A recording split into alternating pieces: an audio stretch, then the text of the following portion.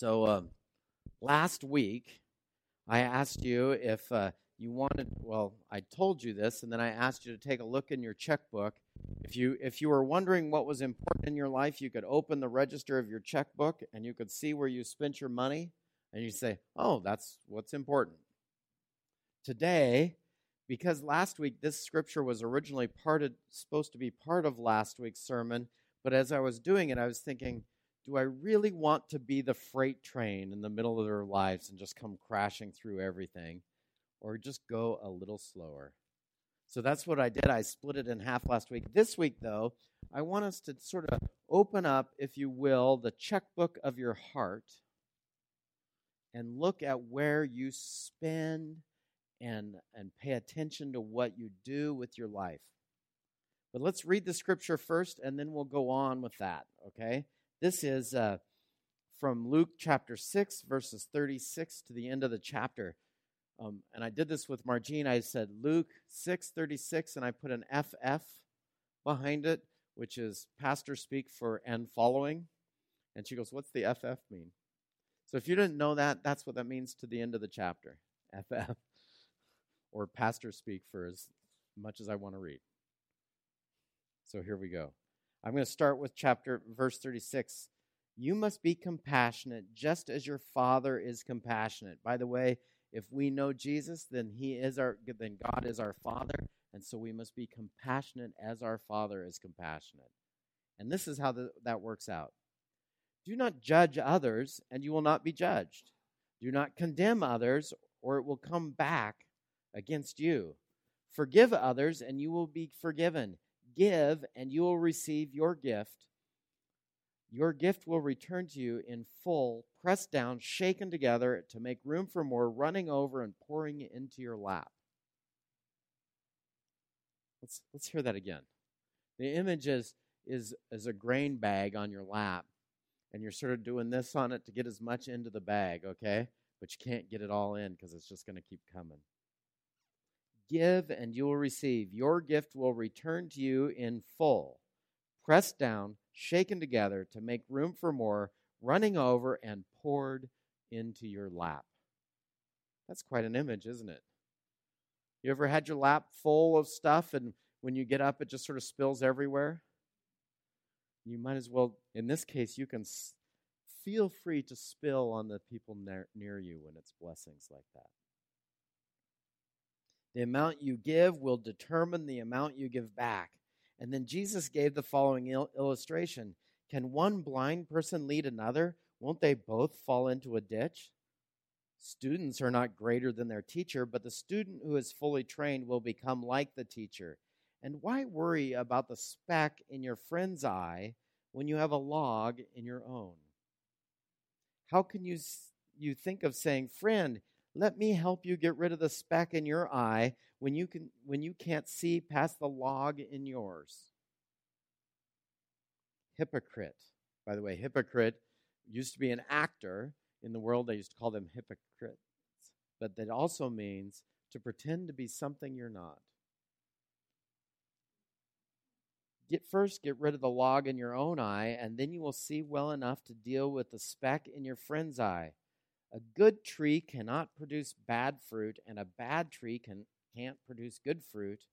A tree is identified by its fruit. Figs are never gathered from thorn bushes, and grapes are not picked from bramble bushes. A good person produces good things from the treasury of their heart, and an evil person produces evil things from the treasury of an evil heart. What you say flows from what is in your heart.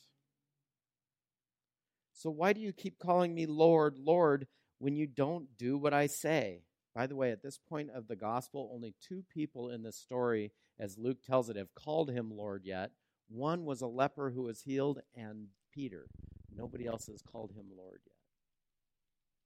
But why do you call me Lord when you don't do what I say? I will show you what it's like when somebody comes to me, listens to my teaching, and then follows it.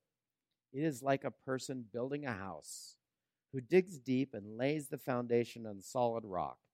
When the floodwaters rise and break against that house, it stands firm because it is well built.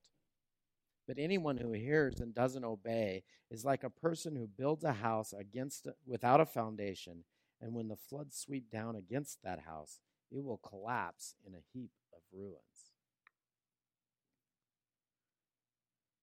Be compassionate as your Father is compassionate.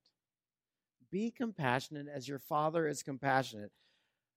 I want to say that as we do this, as we start coming into this word of compassion, the very next thing is don't judge and don't condemn, but forgive and give.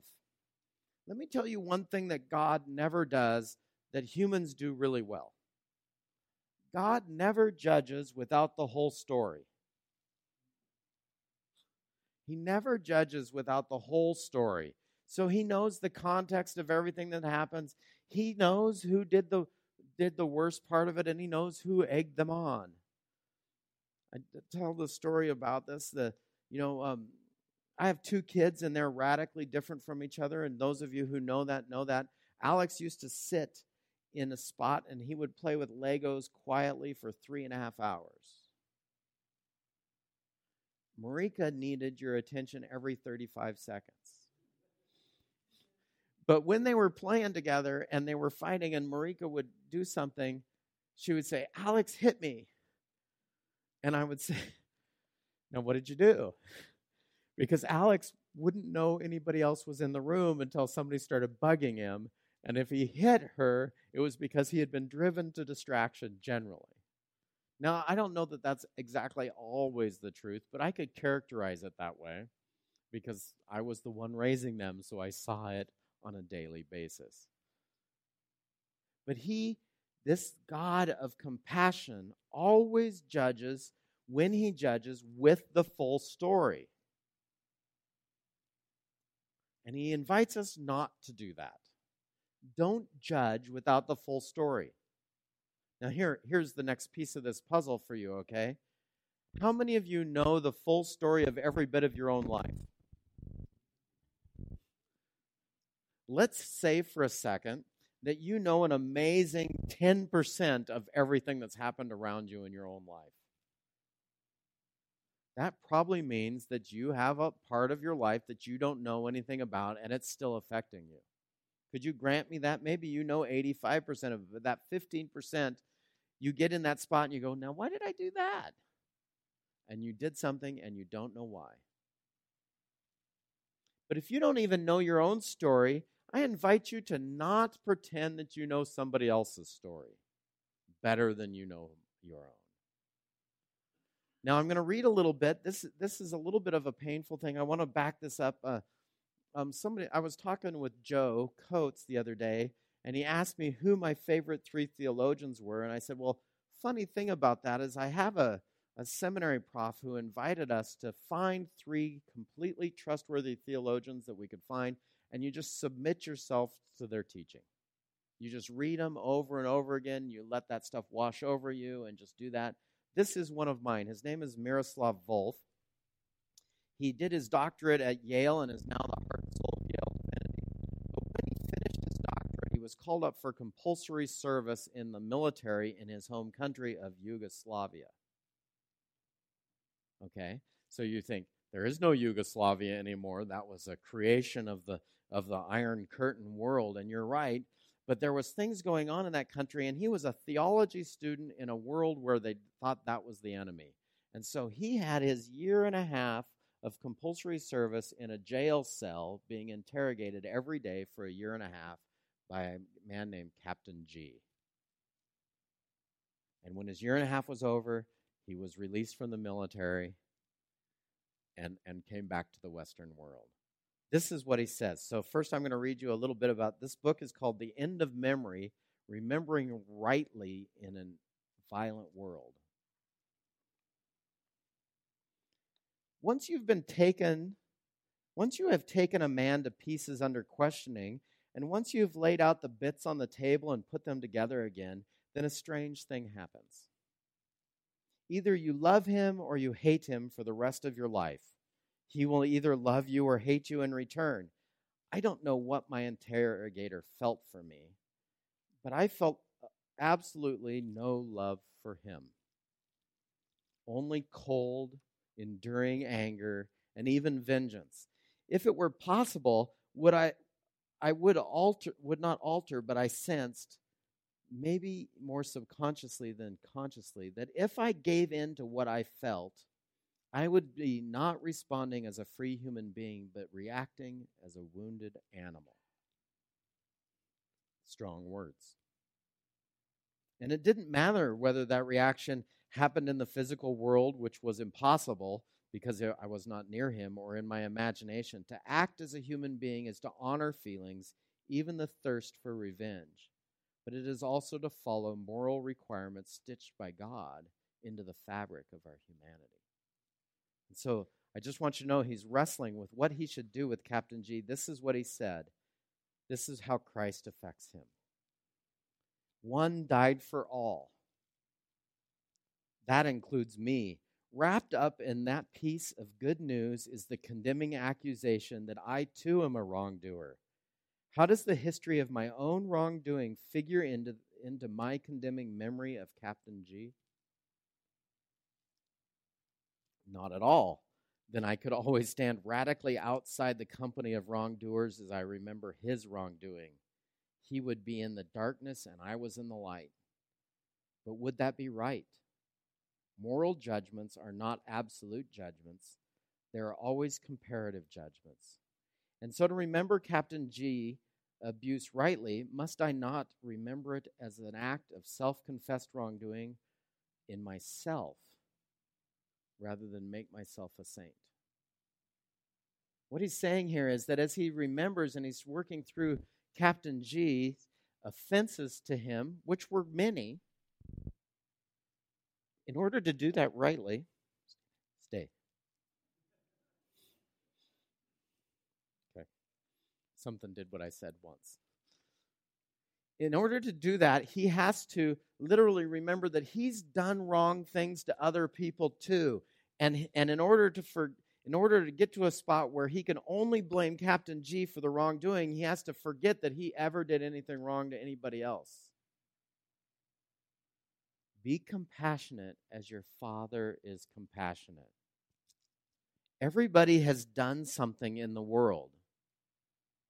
One died for all. Jesus died for sinners, of which Paul says, I am the greatest. In other words, the closer he gets to God, the more he is aware of the wrongdoing in his life. And we've been talking about this, what it means to be a child of the Father. Well, a child of the Father knows two things. For sure, absolutely, okay?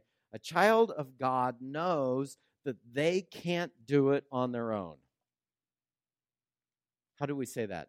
We know we need help. And so Jesus comes, and I had a professor that says, literally, you could translate, if you wanted to, Jesus' name as Yahweh to the rescue. God saves. The second thing they know is that when they call out for help, they got grace. Now, wrapped up in that grace is this moment of judgment where he says, yes, you do need help. You've not done that right. But it's not the judgment that says, you've done it wrong. You go sit in a corner for 7.5 hours, and then I'm going to come help you. It's, you've done wrong, and I know how to fix that. I'll come alongside and help. These are the things we know. And so what Jesus says is this. You want to know how to meet this life and do this, that the blind person can't lead you there. Somebody that doesn't know God can't teach you about God. And so if you want to know what God's like, then go meet him at his son Jesus, who knows him and can explain him to him. That's what John 1:16 literally says, that nobody has seen God at any time but his one and only Son, who's explained him to us. That's not just a little piece of scripture just thrown in there at the side. It says, look, you have a guide. There he is. Go listen to him. It doesn't say, go find Dave, the bad dude, and follow him around. Now, some of us make that mistake in life. How many of you have made the mistake of following the wrong person around in your life and doing what they say? Don't raise your hand. That is a rhetorical question, not meant for your confession. A blind person cannot lead you there. A student is not greater than his master. By the way, this is one of those things. I was listening to some lectures on the way back last night. I'm a little tired. If I'm off my game today, you'll understand that I was officiating a wedding in Concrete, Washington, and I didn't leave there till 5:30 last night. And that's a long drive. And I feel a little off my game, but I know that God's in charge. Well, anyway, when we do this, I was listening to these lectures on the way, and a guy asked the professor who I was listening to what he thought about this. And he goes, well, the Bible doesn't tell me, and I don't presume to know what the Bible doesn't tell me. I could make a guess, but let's not do that. And then he went on, and he took the next question. He goes, it's not a question that I know, and I don't make up things on this topic. We know we need a Savior, we have a teacher, and we need to submit to that teaching, and we don't begin to think that we have a better way halfway through than our teacher. To those teachers in the room, how many of you love students who say, you're not doing that right, I know how to do it better? Is there a teacher in the room that's heard that? I see at least one face going, uh-huh. Karen's not in the room. She's dealing with something, and I can tell you that. Oh, I see two faces saying that. As the math teacher, you've never had anybody say, oh, there's another. This is the teacher section of the room. And then over here, yeah. That's why I included over here. There's a lot of teachers in the room here today, and none of you ever really put up with a student for very long who said, the math you're doing isn't right, or my mom says the punctuation has to be this way. We're not greater than our teacher. We become like him. But what happens when we become trained and mentored like him is we become like him. And we become merciful as God is merciful. And we don't judge without the whole story, because God only judges when he has the whole story. And we become like this God. So here's the first step for us. Okay, Jesus talks to us in a way, in the same way that when we go to kindergarten, we're learning. So we're back on teacher topics here. When you're going to kindergarten, I found out this morning that when I went to kindergarten, I got naps. And they don't do that anymore. I'm very sad. Life has changed. But kindergarten is there so that you get used to a schedule and some other things. And then you get to first grade and they give you more. And you get to go longer and everything. So small steps, right? Baby steps in faith in the same way. What's the first thing you need to do? Rather than go, I need help, I need a Savior, the next step you do is you don't go out going, you're a sinner too. The first step, Jesus says, is that you don't go out and mess with the speck in somebody else's eye until you get rid of the plank or the log or the mote or whatever language you want to use in your own eye. First off, everybody can see it. And so when you're trying to help somebody else with theirs, they're going, well, yours is bigger, deal with it. So first off, deal with your own stuff with the Lord. It says this, work out your own salvation with fear and trembling. Why is it fear and trembling? Because it's not done overnight and it's tender work. In the same way that Miroslav Volf says, I have to remember that Captain G had a family that loved him, and he did good for them. And so if I judge him only on the basis of the evil deeds that he did in my life, then I've not judged him properly. That's quite a thought, isn't it? From somebody that was interrogated every day for 500 days or whatever 365 plus 182 and a half is. Here we go. The second step. So first thing is you get the thing out of your eye and suddenly you can help. But you didn't take the log out of your own eye without assistance, did you? No, you said, Jesus, I need help. By the way, that's the thing. You go, I need help. Help. And he comes. And he doesn't come over here and he doesn't grab that thing in your ear and go, let's rip the tape off. The Band-Aid doesn't come off. It comes off slow and gentle like. So if you're going to become a child of the Father in the same way, let's say that it is time to help somebody else with something in their eye. How did you get it out of your eye? With gentle care. So wouldn't you like to help in the way that God helps? So if somebody's got something in their eye and you come in and say, I had something in my eye and this is the way God got it out. Would you like that out of your eye? Maybe we can help. And that's different than get that out of your eye. First, you take care of your own mess. Second, it takes a good tree to produce good fruit. That's what he says. You get this new heart, this new spirit in you. We talked about that from Ezekiel 36:24 and following. Remember, FF behind a verse means as far as the pastor wants to go. Ezekiel 36, I will sprinkle you with water and you will be clean, and I'll remove your heart of stone and give you a heart of flesh, and I'll put a new spirit in you, and then that new spirit in you will cause you to follow my decrees and become like me, right? You get a new grounding and footing in your life. Now, how do you do that? It takes a good tree to produce good fruit and bad tree to produce bad fruit, and every tree is known by its fruit. How are you known? What comes out of your mouth? What's the treasury of your heart? What's the blessing that's been poured out, shaken out, and poured into your lap? This is how we do this, because it keeps going. Right?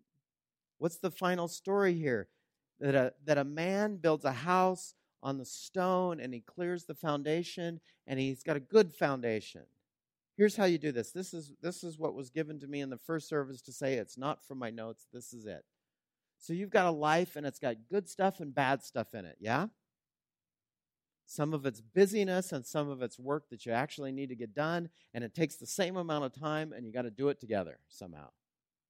And so you start clearing the underbrush in your life, and you're trying to look for the ground that you walk on, because walking on a path that you can't see is hard. And so sometimes you get down here like this and you start clearing away, maybe I don't need that busyness over there. But right over here, I see God working in my life. Have any of you ever seen anything in your life and suddenly blessing just starts to pop out of an area and it's like, wow, that I really like it when that happens. Yeah, do you have a spot in your life like that where something's going on and you go, I really like that. Let's have more of that. I want more ice cream socials and peaches and cream than broccoli. I'm sorry for those of you who like broccoli. That's not fair. Some of you love broccoli. I don't, but it's all right. And so what you do is you clear out that spot on the ground, you go down and you see where God's working, and you wander over where he's working, and you join him there. And you build your house there. We don't pitch our tent in the valley of the shadow of death. That's not going to be any fun. Don't do that. Yea, though I walk through the valley of the shadow of death is not, I want to live there for a while. We could set up condominiums. No, set up your condominium in the place where God's working in your life and build your foundation there. Matter of fact, when you start getting hope in your life and you start doing that, and then you build your house there and you spend more time thinking about that, then pretty soon that infects the rest of your life. And I just used infect in a different way, didn't I? And pretty soon, good stuff starts flowing out of you. Out of the abundance of your heart, your mouth speaks. So let me tell you this. If you spend all your time contemplating all the things wrong in your life, what's the abundance of your heart? Anyone? Bueller. Sadness. Right? If you do that, if you got stuff going on in your life, look, we all got stuff going on. If it's the definition of why we live, then it will come out of our lives and our mouths and spill on everybody. But this is it. I love this verse. I'm going to read it again. It's the most fabulous thing we could read. Give and you will receive. Your gift will return to you in full. How? Pressed down, shaken, to make room for more, running over and poured into your lap. Go park your car in the spot where God's working. Build your foundation there. Live there for a little bit. There's going to be other stuff that you have to go out. I mean, when you pitch your tent, you don't stay in the tent and say, boy, I really like that area. You pitch your tent and you walk around and you see the stuff. So, I mean, there's going to be stuff that's not as fun. But park your car, pitch your tent, build your foundation on that spot where God's working. By the way, that is almost the entirety of what it means to be a Christian. Notice where God's working and go join him. And you thought it was hard. Just notice it and turn and go over there. And out of the abundance of that's poured into your lap, that whenever you get up, it just spills all over.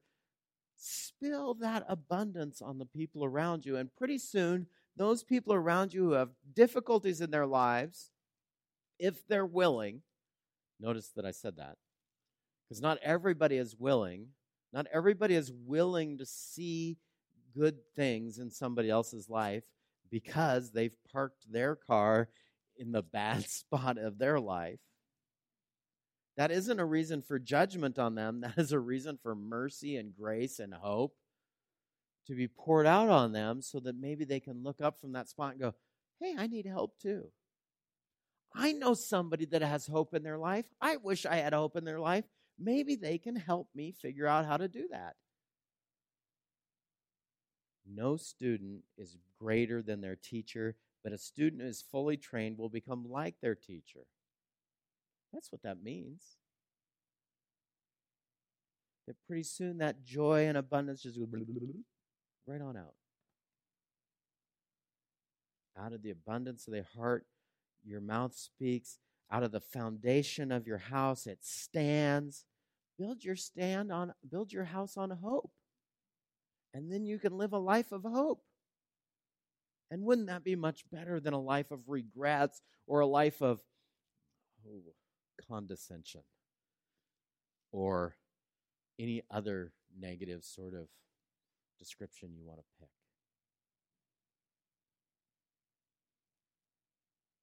A child of the Father does these things, just as his preeminent Son.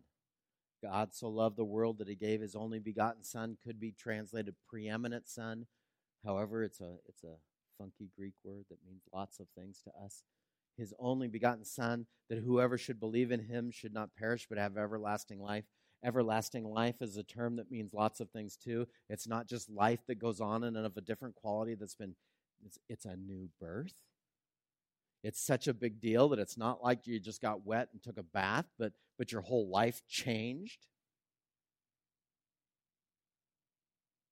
Because you submitted and something new happened in your life, and then it's going to take over. So let it take over.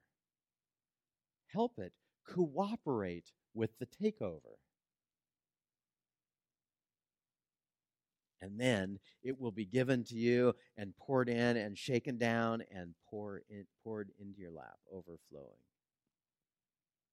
May you have that life. Will you pray with me? Lord Jesus, I thank you for your word today. I thank you for the way that you begin as a guide like kindergarten begins for school. Help us, Lord. Help us take the little step in front of us and know that we're following you and not somebody that doesn't know the way. Thank you for your love and grace and peace in our lives. May we notice it. Give us eyes to see and ears to hear. In your precious name, Lord Jesus. Amen.